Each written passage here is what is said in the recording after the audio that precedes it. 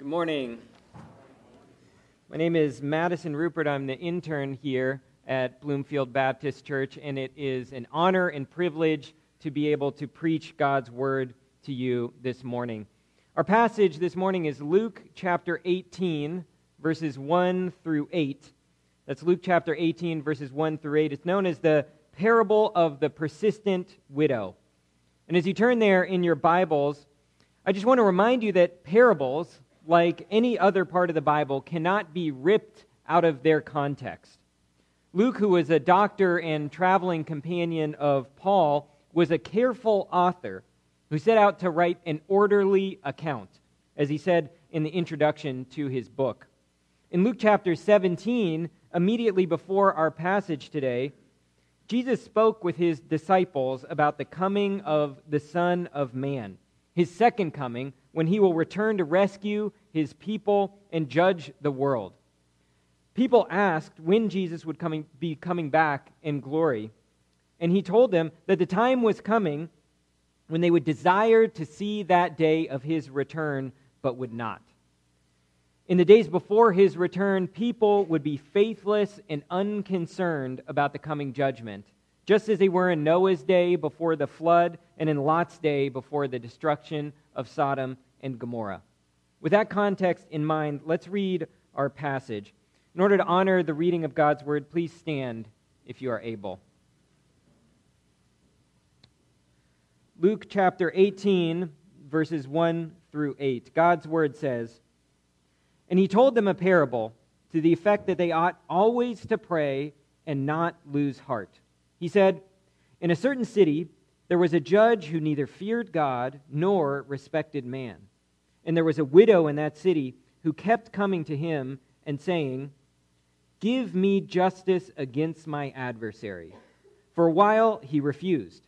But afterward he said to himself, "Though I neither fear God nor respect man, yet because this widow keeps bothering me, I will give her justice, so that she will not beat me down by her continual coming." And the Lord said, "Hear what the unrighteous judge says. And will not God give justice to his elect, who cry to him day and night? Will he delay long over them? I tell you, he will give justice to them speedily. Nevertheless, when the Son of Man comes, will he find faith on earth?" Let's pray. Heavenly Father, as we just sang, we need you every hour. And how much more now when we come to your word. Lord, we need you to open our ears, open our hearts to hear your word and obey it. So we pray, Lord, that you would be with us now and be with me now as I preach your word. Give me the words to speak, that I might speak your truth and your truth alone. We pray this in Jesus' name. Amen. You may be seated. Raise your hand if you know who Jim Elliot is. You want to know who Jim? Okay, quite a few people. Hopefully those in my Sunday school class raised their hands because we just talked about him a couple weeks ago. Actually, this was all just an elaborate test to see if they were paying attention. In the 1950s, Elliot and a group of missionaries felt called to share the gospel with the Waorani tribe of Ecuador. This tribe was infamous for their violent reactions to any outsiders. They would kill almost anyone who encroached on their land. Elliot and his friends began initiating contact with the tribe slowly. They learned their language and began making contact by plane using a loudspeaker and would pass gifts down from the plane. They began to have some positive interactions with the tribe, and one tribesman even took a ride on their plane out of curiosity. They thought all was going well and began to make plans to initiate contact. Then on January 8th, 1956, before they could make it to the Waorani village, a group of 10 Waorani warriors came to their camp pretending to be interested in taking plane rides. Elliot and one other missionary went to greet the men when they were promptly speared to death. The other missionaries were killed just moments later. From our standpoint, looking at the short term, it can seem at times that there is no justice in the world. Looking at this from a worldly perspective, It seems that Eliot and his friends wasted their lives. It can seem that the wicked triumph and that God's people are left out in the lurches. In this strange time between Jesus' conquering of death and sin through the cross and his resurrection and his future return, it's easy to lose heart. But some of you may know this story did not end there. In the case of Jim Elliot and his friends, God answered their persistent prayers in a dramatic way. Their deaths were not in vain. Jim Elliot's wife, their 10-month-old daughter, and the sister of one of those killed stayed behind to continue to minister to that tribe. God opened doors. They lived among them, preaching God's word. Their deaths were not pointless. God answered the untiring prayers of his people, and the Waorani people were transformed. Many came to Christ, including the very men who killed those missionaries that day. Most amazing of all, Steve Saint, the son of one of the missionaries killed, was later baptized by the very man who killed his father. We learn an important, simple truth from this parable recorded for us in Luke and from history as well. We learn that as we await Jesus' return, we must pray persistently and not lose heart, trusting that God will answer. We'll see this parable teaching us 3 specific reasons for why we must pray persistently. First, because we tend to lose heart. Second, because we expect God to answer. And third, because we know judgment is coming. First, we see that we should pray persistently because we tend to lose heart. It's always nice when a passage begins by telling us exactly what it's about. And that's precisely what Luke does for us here in verse 1. This verse acts like a preface to the parable, telling us the point of the parable and relaying the core teaching it contains. He says this parable will teach us that we ought to always pray and not lose heart. In other words, we should pray persistently, never giving up, but continuing on in prayer. He's not teaching us the need to constantly pray, as in pray every single waking moment. No, he's teaching us to pray persistently, to always be ready to pray and never give up. He's saying that we are not to be like a little kid playing ding-dong ditch, who knocks once or rings the doorbell and then leaves before someone can come to the door to answer. No, we're to knock and keep knocking until we get an answer.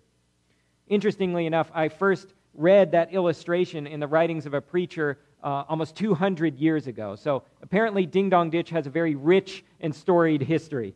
Who knew? We see that this parable assumes some things that are worth stating. It assumes that Jesus' return would not be immediate. Jesus, in teaching this parable to his followers, was preparing them and us today for the fact that it might be some time before he returns. Further, it assumes that Jesus' followers then and today will face tribulation. Many of our brothers and sisters around the world experience persecution for their faith. We here may also experience coworkers or classmates mocking or excluding us. We also experience the trials of illness, death, and others sinning against us. At times, it may seem like God is more like the unrighteous judge than the perfectly righteous judge of the universe. Yet, as we'll see, this parable is teaching us that God is not like an unjust judge who ignores the cries of the needy. No matter how bad it seems, God has not forgotten you. The reality is that God is at work, even when it seems like he's allowing his people to suffer unnecessarily. We see this in the opening story I shared about Jim Elliot and his friends. We can see this countless times throughout history as well. One recent example would be the church in China. Before the founding of communist China and the brutal persecution that followed, Christians numbered around 4 million. After decades of horrific persecution and suppression, now there are 60 to 70 million Christians in China. Those believers faced terrible persecution, but God was at work. Furthermore, Luke says that Jesus is teaching us that we should not lose heart. We should not be discouraged, grow weary, or give up, even when it seems the answers to our prayers are delayed or not coming in the way we expect. So why does Jesus teach this parable? Simply because we are especially weak when it comes to persisting in prayer. We tend to lose heart. He was preparing his disciples for the reality that they would face, a reality that we face today, being persecuted, mocked, and cast out of society. He was reminding them that they would need to persist in prayer, not giving up even when it seemed like the deck was entirely stacked against them. Only through this persistent, undying commitment to prayer would the Christian community survive until Jesus' return. The reality is that we do not naturally hold up well under pressure. An egg does not get stronger when you stand on it. Eventually, it will crack. This is a problem with us fallen human beings in every area of our lives. We tend to lose heart, to give up. This is precisely why Jesus teaches us about our need to persistently pray. I saw this firsthand on the mission field. Serving as a long-term missionary is an incredibly high-stress endeavor. You're dealing with the stress of crossing into a new culture, learning a new language, and navigating in a totally new place, compounded with the reality of government or social opposition to what you're doing, constant surveillance, the threat of being jailed or worse, and so on. Then just tack on the normal stresses of being a sinner in a sinful world. People frustrate you, you have disagreements or miscommunication with family and friends, and so on. The reality is that most people lose heart. They get worn out, their prayer life suffers, and eventually they simply lose heart and go home. There are many reasons one can point to, but one of the common threads is simply losing heart. It's what we naturally tend to do as fallen creatures. Jesus was very much a realist when he talked about what life would be like for his followers until his return. He clearly told us that it would be a rough road characterized by persecution and suffering. This is precisely why he told us to count the cost before setting out to follow him. Unfortunately, I think many people today misunderstand how Christians are supposed to deal with the suffering in this strange time between Jesus' ascension and his glorious return. Recently, I learned about a cultural idea in Indonesia called malu. Now, malu is often translated as shame, but essentially it's the idea of covering up bad things. If someone in your community is addicted to drugs, you just cover it up and pretend it isn't happening. If that person gets thrown in jail, you just talk about them spending time on vacation, even though everyone knows the truth. It's an attempt to protect harmony, as if just pretending will make it so. Everyone goes on about their lives as if everything were normal, when really everything is falling apart. Is that what God calls us to do? Do we as Christians just pretend that everything is fine and dandy when we're suffering, when those we love are sick, when we look out upon the horrors of fallen humanity and the suffering caused by fallen creation? No. God does not call us to stick our heads in the sand and pretend everything is all right when it is clearly not.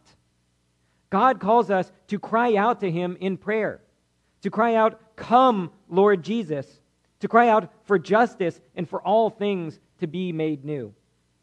As Pastor Richard has mentioned in walking through Hebrews, God uses suffering to point us to greater eternal things. God calls us to persist in this kind of prayer, to press forward and not lose heart.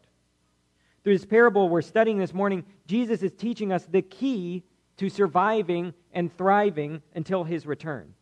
It's persistent, expectant prayer.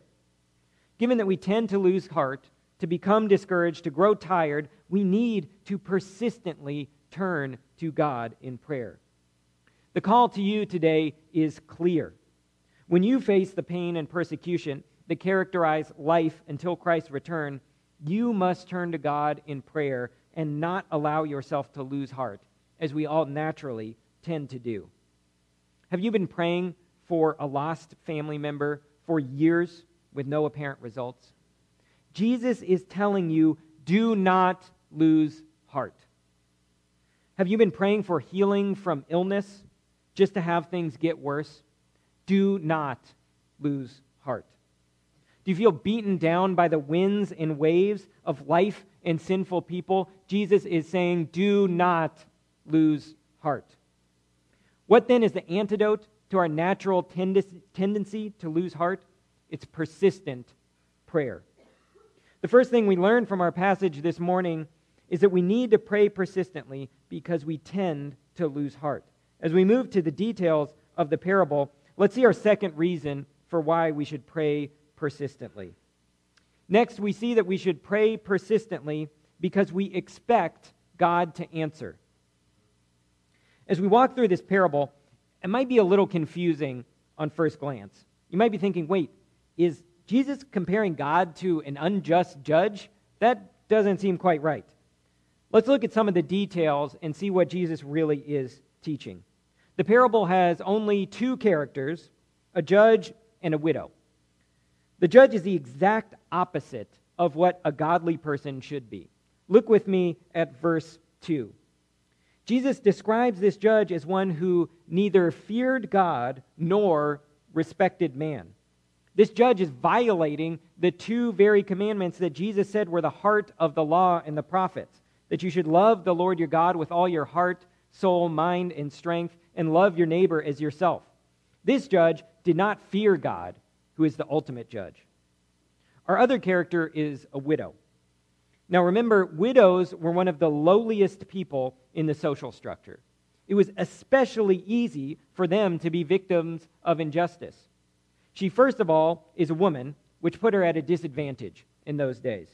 Second, her husband had died, which meant that she had no man to stand with her in the court of law. While the law of God made provision for widows and sought to protect them, obviously this judge did not concern himself with such things.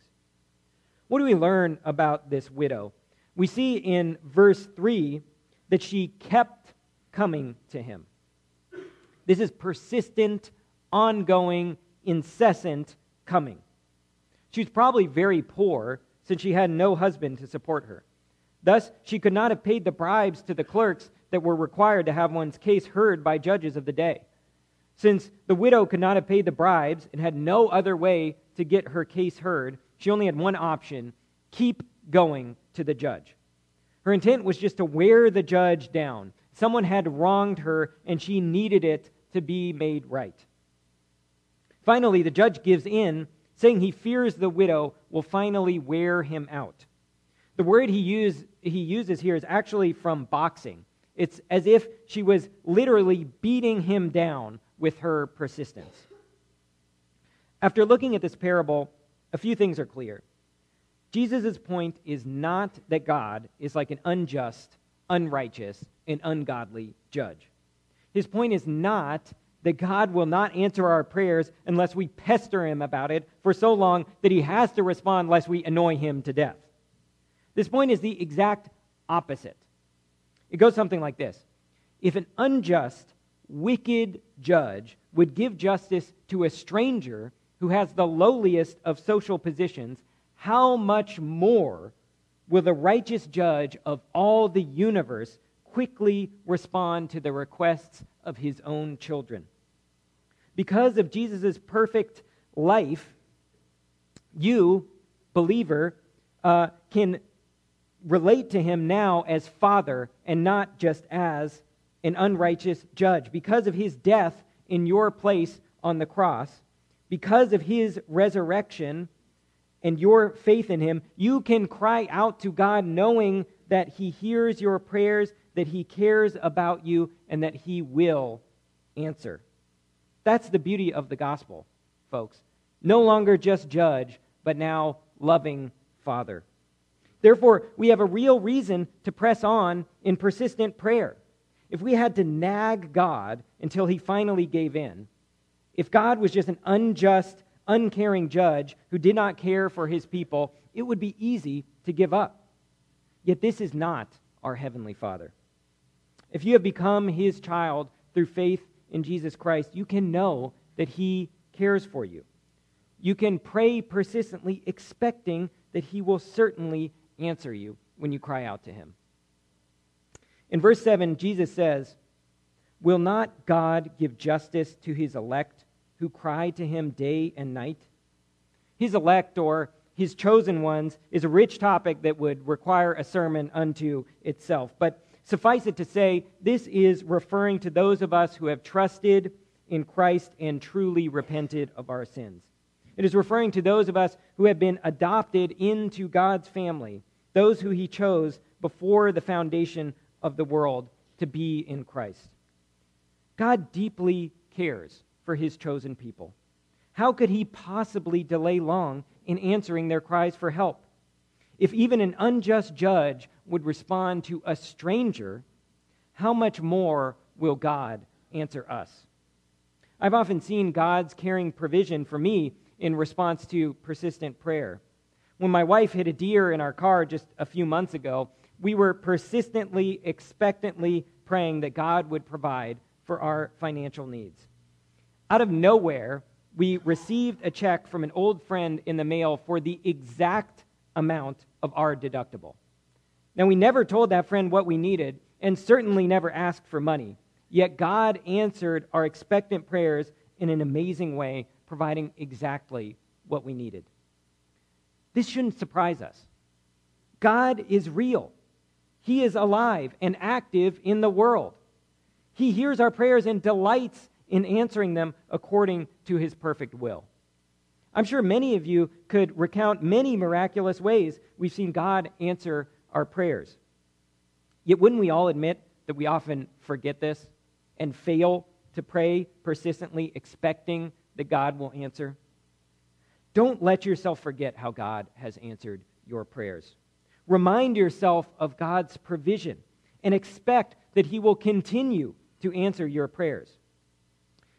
Yet if we're honest, from our perspective, it's often hard to pray expectantly. It can seem like answers are not quick. This is especially true when you are going through suffering, as I know many of you are today. In these times, we must remember that God's timeline and our timeline are often quite different. Pastor Tim Keller said it well.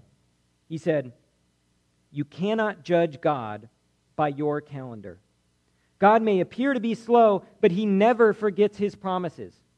He may seem to be working very slowly or even to be forgetting His promises, but when His promises come true, and they will come true, they always burst the banks of what you had imagined. God's grace virtually never operates on our time frame, on a schedule we consider reasonable." What about when we don't receive an answer to prayer? Sometimes God knows that our requests are not what we truly need. He has something greater in mind for us, something far greater than we have even imagined. Sometimes He does not answer immediately so that we might depend on Him more. Remember, God left Paul with his thorn so that he might depend on Him, that God's power might be made perfect in Paul's weakness.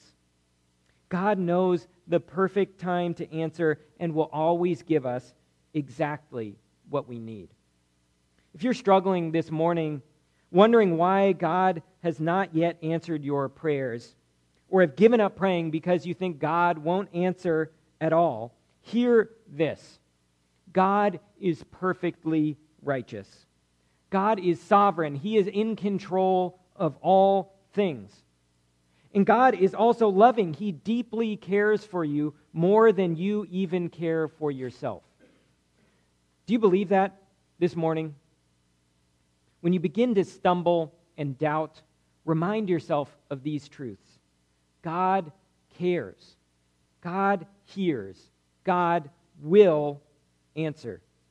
So continue to pray persistently, expecting Him to answer. We've now seen that we should pray persistently, first, because we tend to lose heart, and second, because we expect God to answer. Our final reason ties this whole parable together. Finally, we see that we should pray persistently because we know judgment is coming. I want to remind you of what I said in the very beginning of this sermon. This parable is told in the context of Jesus' return to judge the earth. The justice Jesus speaks of here is primarily pointing to the justice that will come at his return. He's telling us here that we must pray persistently because we know Jesus is coming back to judge, and persistent prayer is the only way we will remain faithful until then. Look with me at verse 8.